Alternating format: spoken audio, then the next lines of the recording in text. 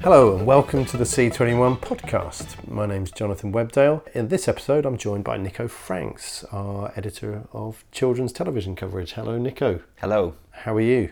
I'm well, thanks. How are you? I'm very good, thank you. We're looking ahead to MIP Junior, the annual confab in Cannes of the kids TV business. You've been very busy in the run-up to this, obviously, producing the magazine. You've also been trotting the globe to Cartoon Forum in Toulouse, and you've also been at the BLE licensing event in London as well. Give us a quick snapshot, if you would, of the kids industry. Take the temperature for us. What's the health of kids television right now, would you say? It's in good health. Budgets are going up, primarily driven by Netflix, but they're also going down in another direction. So there's kind of a gulf opening up in the middle where mid-budgeted programming is kind of wondering what its place is, whereas short form produced on a fraction of what normal kids TV shows would have been produced for years ago is doing very well on YouTube.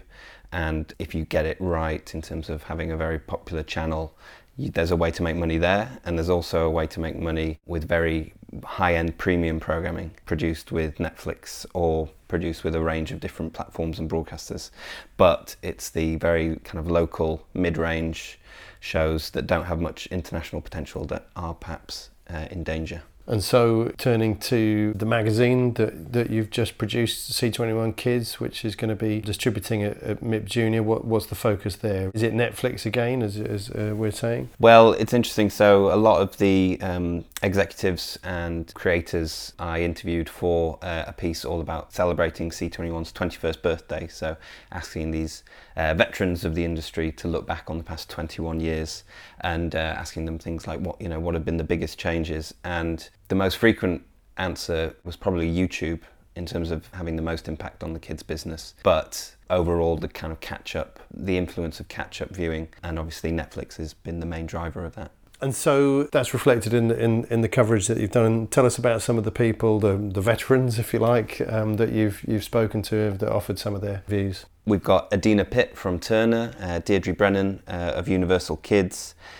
Keith Chapman, creator of Bob the Builder, and plenty of others as well. So some pretty big names there. As you say, YouTube being singled out as a bigger influence on the kids industry over Netflix. I guess from one point of view, latterly, obviously the commissioning budgets that Netflix is putting into television has had an effect on the money that's going into the industry, but YouTube has had an influence on the money that's going out of the industry. They're obviously investing in kids' content themselves, but I guess perhaps it is the fact that the younger viewers are straying to YouTube, which has had a greater impact, arguably. Yeah, the fact that the audience is so fragmented now and is flitting from one platform to another is really causing a lot of challenges, especially for more traditional broadcasters who were a bit more slow on the uptake when it comes to platforms like YouTube. Broadcasters are responding. You've been at Cartoon Forum recently talking with a lot of the companies that are at the forefront of that movement in terms of going online only. Do you want to tell us a little bit about some of the comments that were coming back from the show that you produced down there? Well, basically, it's all up in the air in terms of, for a lot of broadcasters, in terms of where they see the future of their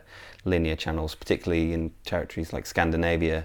But then in Southern Europe and elsewhere in Europe, people are standing by their kids' channels. There's going to be an interesting discussion at MIP Junior on the Saturday. There's a session called The Future of Public Funding in Kids Content, and that's got the heads of the children's departments of the BBC, RAI in Italy, and France Télévisions in France, who have controversially recently announced that their kids and family channel will be going online only at some point in the future. It's still relatively up in the air. The local industry there reacted pretty strongly to that, very against that decision. So it'll be interesting to see what the execs have to say about that, because RAI has publicly backed its kids' channels, as has the BBC. So it'll be interesting to see how that discussion goes. What are some of the other highlights at MIP Junior? Well, Margie Cohn, president of DreamWorks Animation Television, is going to be giving the keynote. That's going to be interesting because she'll be talking about how that company has really rapidly grown in terms of its TV activity over the past 5 years, thanks to the landmark deal it struck with Netflix back in 2013 for multiple series, which have then gone on from Netflix to find place on traditional broadcasters, which is not always the case with the Netflix original. So they've done very well out of Netflix, and now looking forward, part of their strategy is going to be to focus on existing franchises in the Universal catalogue, because obviously Universal and DreamWorks now have a shared owner in Comcast, so there's going to be properties like the Fast and the Furious franchise that's been now developed as a Netflix original. So maybe she'll give us a hint as to what other franchises might be in the pipeline. What about some of the big shows, the big children's shows which are launching down in Cannes? On the Saturday, there's Gigantosaurus, which is the latest show from Cyber Group Studios in France, one of the biggest animation studios in France, who are profiled in the fall issue of C21 Kids. So I chatted with Pierre Sisman, who oversees Cyber Group, about their new shows, including Gigantosaurus, and he made a strong point about the high-end look of that show, which is a co-production with Disney Junior, France Télévisions and Netflix. And it seems like the budget rose significantly as a result of all those different parties' involvement. Pierre said that it was originally going to be in the ballpark of around $5 million, but with all those three broadcasters and platforms involved, it went up to over 7 million.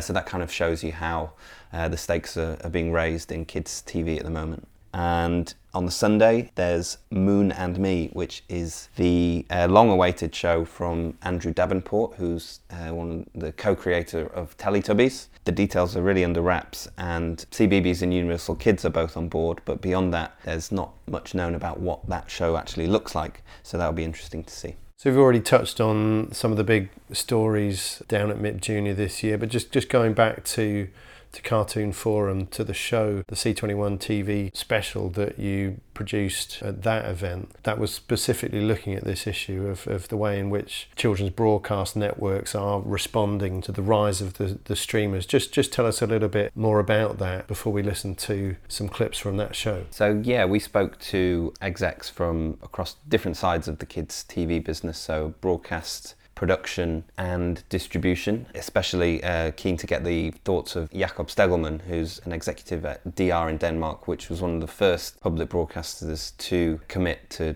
taking one of its children's TV channels online only. So Jakob spoke about the challenges involved with that. Okay, well let's listen to a little extract from that show now from Jakob Stegelmann. By 2020, DR will be closing down one of its linear channels for children. We have two. That's the one for the 7 to 12-year-olds called DR Ultra. We decided to do that because we could see that the kids were moving away from linear TV and going into to streaming, and so naturally we had to follow them because that's our job, to be there for the kids, and they're not there on linear TV.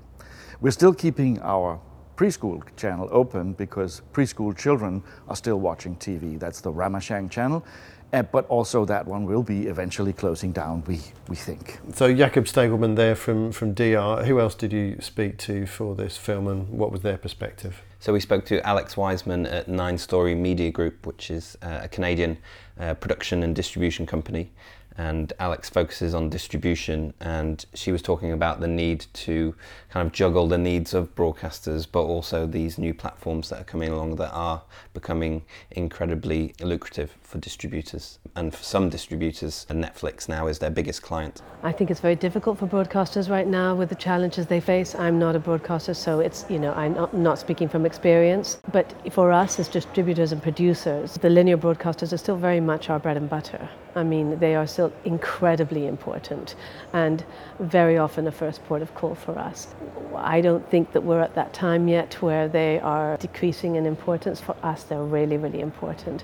However, it's very clear that for them, linear broadcasters have to become very nimble. They are stealthily and slowly moving their programming models over to OTT platforms and digital, which clearly has to be done. You also spoke to Ken Fair of Epic Story Media. What did he have to say? Well, he was talking about the need basically to be on all platforms as much as possible because kids, are jumping from one device to another. So in order to build a franchise, it's very important to be accessible on as many different touch points as possible. And it's interesting, his company recently has just come in for some investment from Bron in Canada. So it's going to be interesting to see what happens there. Let's hear what Ken had to say. Certainly it's an online world, and it doesn't scare me that that's happening, but of course it's going to have an an impact on the infrastructure of the industry, but I think it makes a lot of sense for broadcasters to take a lean forward approach and figure out the future, because the future's already here and their competitors in the VOD space, app space, are already there, and networks need to survive and thrive, and they need to be a leading choice for kids, so I think it's a good thing.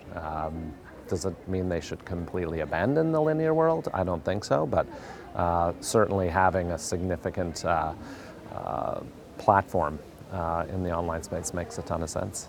Okay, thanks very much, Nico. Don't forget you can visit c21media.net to watch that show in full. It's a 21-minute C21 TV special called The Big Shift. Do be sure to look it up. It also features executives including Dominic Gardner of Jetpack Distribution, Antu Harlin of Gigglebug Entertainment, and Tom Van Waveren of Cake Entertainment. Thank you, Nico, for that great insight into what's coming up at MIP Junior. And don't forget you can also grab the latest edition of C21 Kids down at the event. That's all we have time for in this episode of the C21 podcast. We look forward to seeing you down in Cannes.